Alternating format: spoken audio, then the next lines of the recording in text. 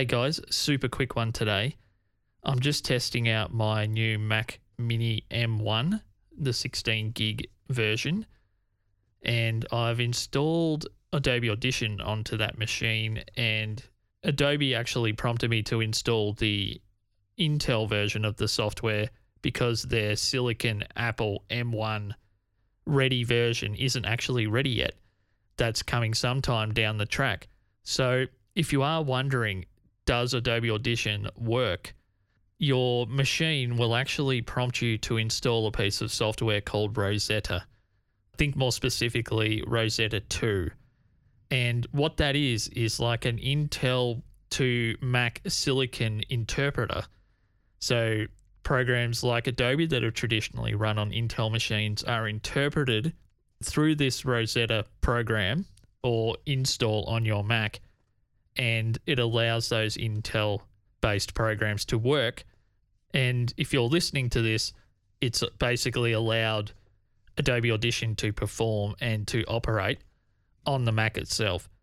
Today will sound a little different to any other episode I've done before because I haven't installed my Waves plugins, my Isotope plugins, or my Auphonic desktop app onto this new machine. I'm essentially running straight into Audition and using the native effects in Audition and also the Apple units. So I'm actually not going to do any noise removal today. I'm using a hardware DBX286 channel strip to get rid of a lot of the noise. This office is not great. It's not my studio, which is next door. I've been doing a lot of mixing in here, but I've also been doing a lot of checks on headphones until I sound treat this room as well as the other room for reflections. But that's getting way off the track. The M1 is amazingly fast, but it's not until I got this 16 gig Mac Mini and got it into the studio, it is lightning fast. And I can't really believe how much quicker it is to do the startup sequence, to open even things like Logic, which I opened before, or even Safari, or just clicking around on the computer itself.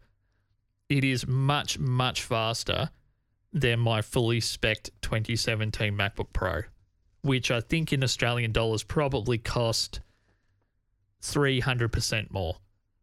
So I'm really happy so far. And once again, if you're hearing this, it means that I managed to get it right out the other end of final production.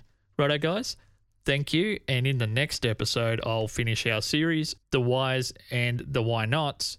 In that particular episode, The Why Nots, of starting another podcast. Okay, guys, I'm on a Sennheiser MD46, by the way, if you're wondering, and I'll talk to you soon. Bye-bye.